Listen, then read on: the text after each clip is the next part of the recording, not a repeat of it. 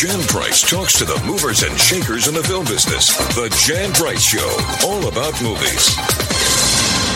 You're listening to the Jan Price Show, all about movies, and today my guest is Peabody Award-winning director Abby Ginzberg, and we're going to be talking about her brand new documentary entitled Barbara Lee, Speaking Truth to Power. Welcome to the show, Abby. Nice to be here. Thanks for having me. Oh, it's my honor, actually. You have had such an illustrious career doing amazing documentaries for years and years, and it tends to, most of the things that you've done have been more so about social injustice. Is that a correct assessment? Yes, more or less. I mean, what I do, let me sort of reframe it a little bit. Okay. I tend to do documentaries about people that are not well known, but who I believe, if they were better known, would inspire others in the same way that they have inspired me.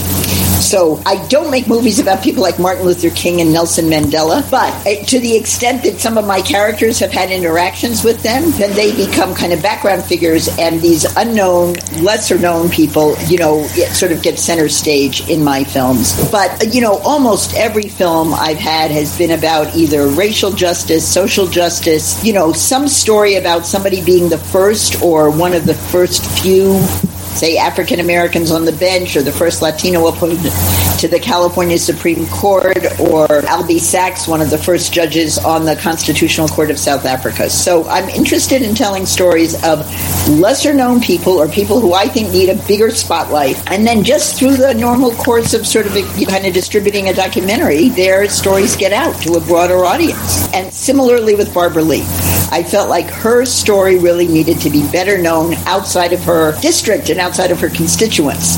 And so that led me to kind of pitch her the idea that, please let me do a film about you. It took her a long time to say yes. Did it really? Why?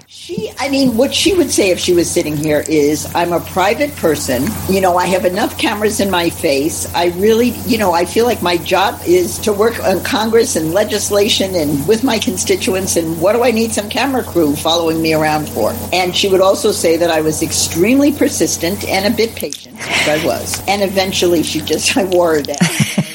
My perseverance wore her down. Eventually agreed to do it. And I think, today would say she's very grateful that she did, because it has done exactly what I thought it would, which is introduce her to a much wider audience. People are not that interested in somebody else's congressperson. But when they hear Barbara Lee's story, they're like, well, she's interesting. Right. So I think that's made a difference in terms of the receptivity of the public to the film. I live in California, and I just moved to Santa Barbara, but I was living in Carmel, close to Oakland, where her constituency is, and I knew of her, but I didn't know about her. So I agree with you. It was a wonderful, eye-opening movie. It really is an eye-opening movie, and discovering more about who she really is. Because a lot of people don't follow the politics. You're right. If it's not their congressman or woman, they're not following it. And let me say, so one of the things that sort of proves that to me, because, we tell the story of her lone no vote right around 9/11 in the film. Well, people kind of know in the back of their minds that there was one lone no vote. They don't know who the person was, why the person voted that way, what was motivating her, and how correct she was. Right. So in the run-up to the 20th anniversary of 9/11, Barbara got a lot of attention because people had to figure out who was that person, and then interviewed her. And I feel like in a way the film was ahead of its time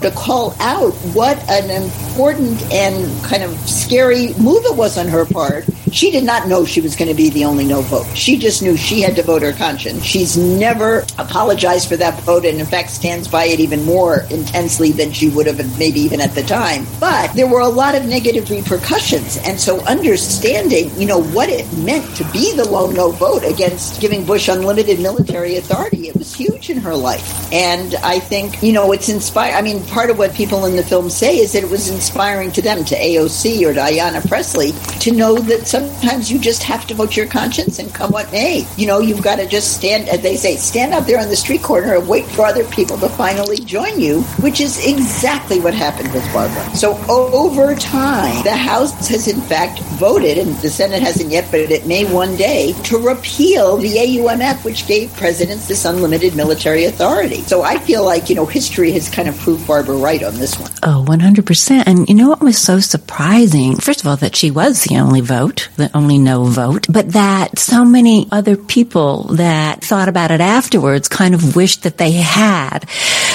voted with her. And regretted that they didn't. I thought that was interesting, that you were able to find... Let me say, so did I. Okay. I was interested that they were willing to admit it. Yes. We're talking John Lewis, we're talking Jim Clyburn, we're talking former Representative Lynn Woolsey, who's very progressive.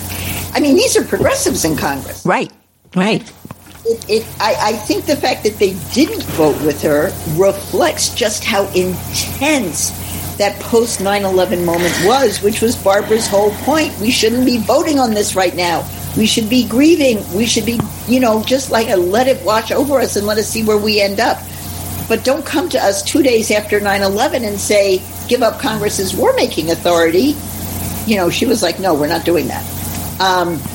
So I agree with you. I thought it was very interesting that these other Congress people were all willing to, kind of reflect back and say, boy, I wish I'd had the strength of character she did. Right. Or that I'd seen the world as clearly as she saw it at that moment. She understood in a way that almost nobody else did that this was the wrong moment to come and have that debate in Congress.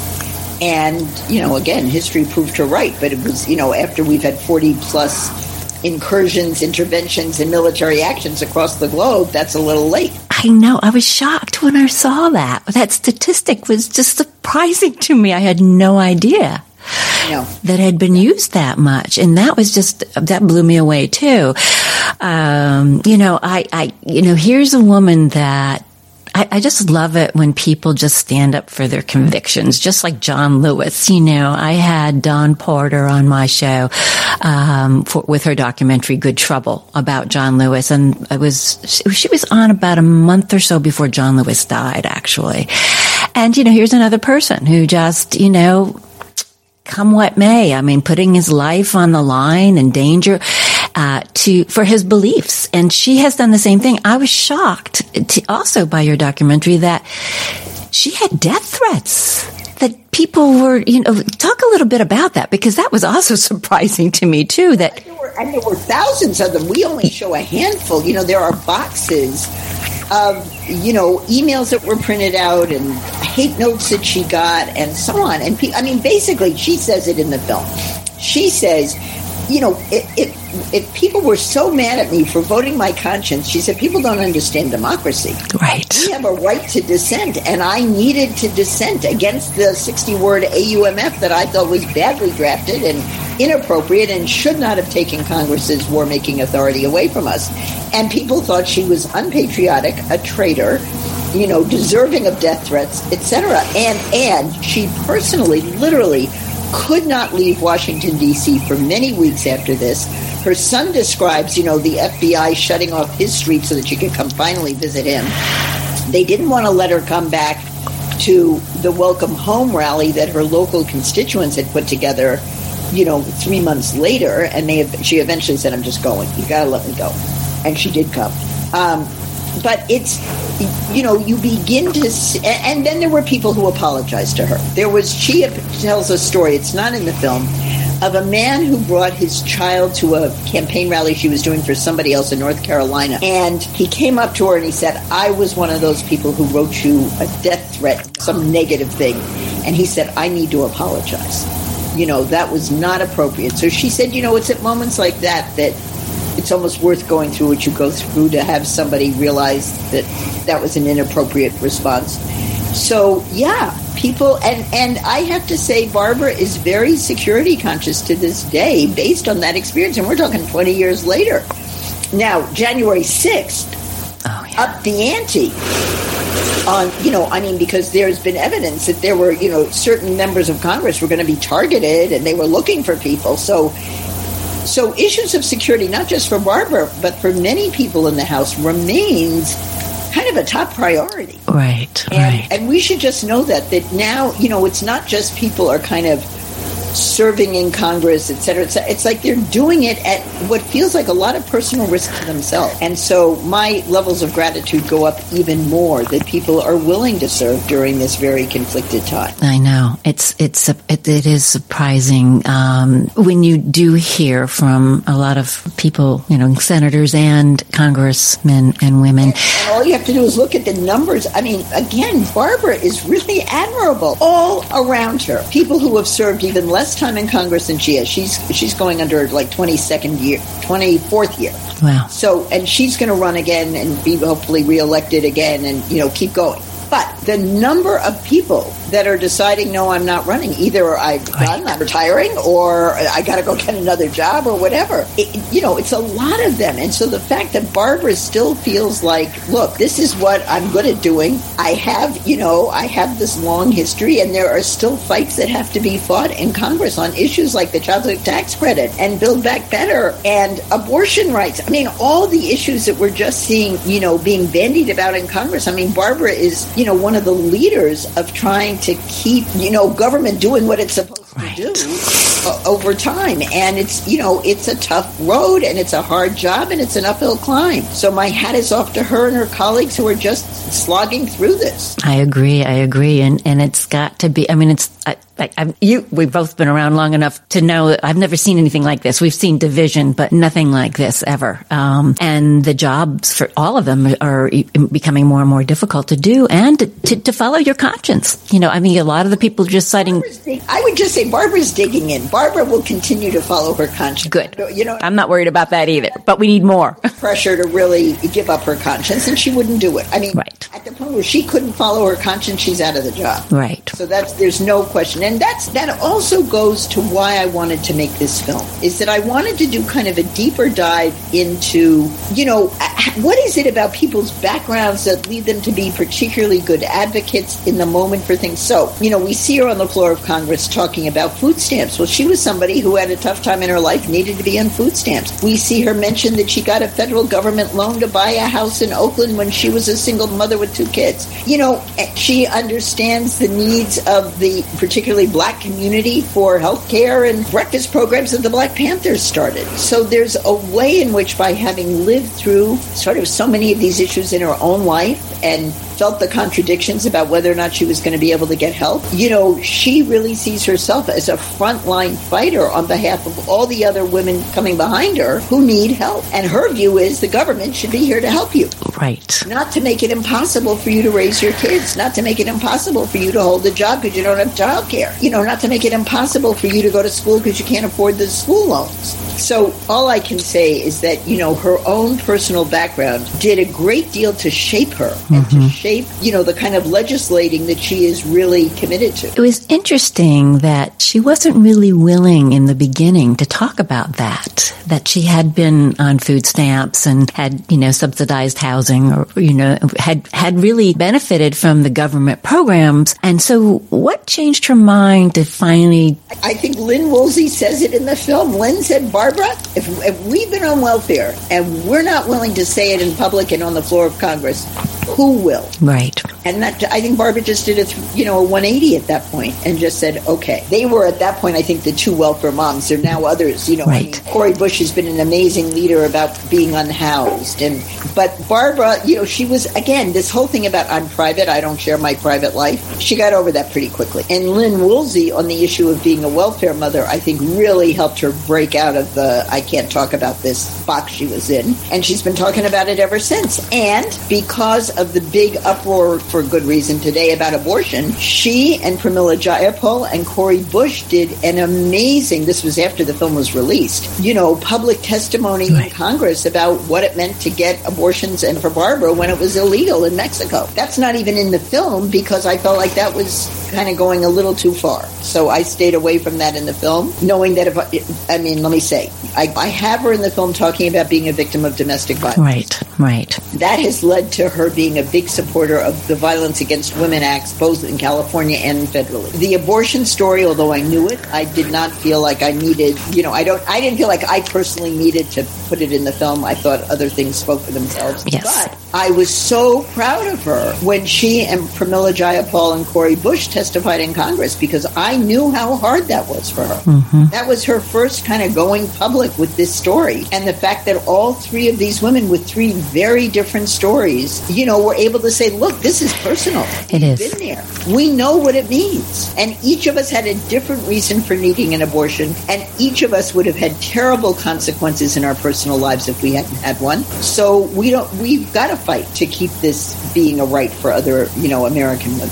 I couldn't agree with you more. It's funny. It's interesting. I think your film is so complete with so many wonderful things in it that would have been just one more thing that might have taken away from the focus that you were trying to be, that your film is definitely telling this particular story about her. Yet there might be another film about that, another documentary. That's funny that you sort of say that. I mean, it's like, I really feel like that little clip. I mean, maybe if this goes up somewhere, I can send you a clip and you can add it so people can watch this, because I found that testimony so compelling. And, my reaction over the last weeks and months in terms of what the Supreme Court has been doing is, you should be ashamed of yourselves. I'm old enough to say that I was in college when abortion in New York State, I went to Cornell, so it was in New York State, went from being illegal to legal. But you still couldn't get an abortion in Ithaca, New York. You had to go to New York City. You had to know someone. First, you had to do a back alley abortion in New York City. And then, as it became more legal, one did not know how to find them. And so we created a little group of people at Cornell that were essentially the referral agents. Right. Once it became legal in 1970 in New York. But if you lived in Illinois, as a new movie called The Janes points out, right. being done by non-professionals in hotel rooms. So the idea that this current Supreme Court has the gall to want to push women back into those days, it is appalling to me. I'm beyond angry about this. And so, yes, there are going to be more movies. There are two fabulous movies made. One called Jane. Right. The dramatic version of right. What Happened in Chicago, and the other is The Janes. They both premiered at Sundance in the last week, and they're both fabulous. I've seen them both. Well, interesting, because I saw one called The Janes a number of years ago, actually, at the Napa Film Festival. Is it the same one that's finally coming out? Brand new. It's brand new. Okay. New. And they went and they found as many of the Janes, which was the name, right. for this group of women in Chicago. They also found a guy who was not a doctor who was performing the abortion. Right. At some point, he said, I've had enough, I'm leaving. And he trained all the women how to do it. Right. So this was, the idea, again, it's not the most complicated procedure, but if anything goes wrong, you can bleed out and die. Oh, yeah. So that's how desperate women are. I know. I was blessed. I had a very progressive mother. I used to say liberal. That's got a bad connotation, but anyhow, but progressive. And she actually told me, when I was in college, she said, and I'll age myself too, it wasn't legal. And she said, if you ever find yourself pregnant, let me know and we'll make sure you have an abortion. And that wasn't, people weren't talking about that. That was not something that, particularly mothers were telling their daughters. Thank God I didn't have to do that. But the fact that she was supportive enough and felt that was important, so. Yes. Well, I had a similar mother. But anyway, the idea that we are going back there. Yes. Is just shocking to me. Yes. So, yes. Well, okay, we're done about the James. Let's go back to Barbara. Really, her testimony was really moving. And, and Barbara is a leader on so many important issues. So her own story around the abortions, one level of the story I tell in the film, which is about her work around HIV and understanding, that the black... this is where Barbara's ahead of her time and ahead of the curve. Mm-hmm. Barbara is aware of how things are impacting particularly the African-American community before anybody is talking about inequality or disproportionate impact or any of that. So back in the day, when everybody thought that HIV was a white gay male disease, Barbara was looking at the impact it was making and taking on black women and men. Right. And was able to do, some work, as we show in the film with Keith Carson of the Alameda County Board of Supervisors, to declare it an emergency, a public health emergency in Alameda County. Now, if you're not paying attention to what's going on in your own district, you might have missed that. But Barbara doesn't miss those things. She's been a leader on disproportionate hiring of people of color in the tech industry and has been screaming about that for years. Eventually it's getting a little bit of attention, but she's been on this for way longer. So I just want to say that because she has her ear to the ground in her own community, here's another one, and it actually comes up in the film, which is the whole issue of business licenses for people of color in the cannabis business. The minute cannabis became legalized in California, big money came into it, and small little, African-American mom and pop shops had a really tough time getting licenses. Well, that's something else Barbara's gone to the mat about. So I just want to say that, what she brings to the table, I think, is so important in terms of what I'm calling keeping her ear to the ground in her own community and what it reveals, she would say, about systemic racism in America. Yeah. And so looking to her for leadership around some of these issues is really important because she's always out there before the issue is well known. And that's why she is who she is. That's why she is who she is. Yeah, exactly. But it's, but when you can do that for 24 years straight and not get exhausted by it. Right. When you say to her, how are you optimistic and how do you still have hope and how do you still have energy? She's like, look, I'm a black woman in America. We've been fighting for over 400 years. I can't be tired. Right. It's like there's no time for me to be tired because there are too many struggles still yet to be fought. And we need more people. Go ahead. No, I know. And as she says, we need more, as you were about to say, we need more people. And she's kind of out there motivating the rest of us. Yes. And to speak up. I love it. Yeah, she's being a mentor for younger women coming up, and you show that in this film with so many wonderful people that you have in here. But we're running out of time shortly. But it's so great that she is mentoring them and wanting these younger women in particular, but men also, and encouraging them to run for office and get involved. Because the only way we're going to change things is if we do get involved. Absolutely. And let me say, I started this film closer to 2016, before the 2018 election, which was a sea change election around people of color, more women certainly, but men as well. So she has been joined by a number of very progressive, energetic Congress people from all over the country. And so the Congress doesn't look like it did when I started this film. It's interesting. And so I'm sort of encouraging people from whoever may be listening to this, learn more about who your local congressperson is, because there are some up-and-coming bright lights. Ayanna Pressley from Boston, Cori Bush from St. Louis, yes. Lauren Underwood from Illinois. They're just a bunch of them. Teresa Fernandez from New Mexico. There are just some wonderful younger women who are taking on the mantle of leadership in Congress. And all I can say is, may they keep following in Barbara Lee's footsteps, and as Barbara looks back to help them, they look back to train the next generation coming forward. Exactly. And that's what it's all about, passing the baton, so everybody, so we can always have those kinds of people fighting for us through the years. Barbara, where can people see Barbara Lee speaking truth to power? So there are several places that the film is and will be available. It is going to premiere on the Starz Network Wonderful. on February 1st at 8 p.m. Eastern Time. So you have to check your local listings for when it'll be. If you're in Mountain Time or Central Time, check your local listings. But Starz, STARZ Network, February 1st is its broadcast date. It is also available right now for a few bucks on Amazon and iTunes. And you can access it there. Let me give a little shout out that we expect Barbara Lee to be on the Trevor Noah Show on Monday nights. Wonderful. If you're a fan of Trevor Noah or yes. Barbara's, please tune in. Okay. Then some breaking news could bump her, but for the moment we expect her to be on there. And we're still doing some film festival runs, but I would say for somebody who wants to see it, either watch it on Starz on February 1st or rent it on Amazon tomorrow. Wonderful. You don't have to wait to do You don't have to wait. Well, thank you, Abby. Just let me say this. You have to know the name of the film. And the name of the film is Barbara Lee Speaking Truth to Power, because you have to do a search in Amazon to find it.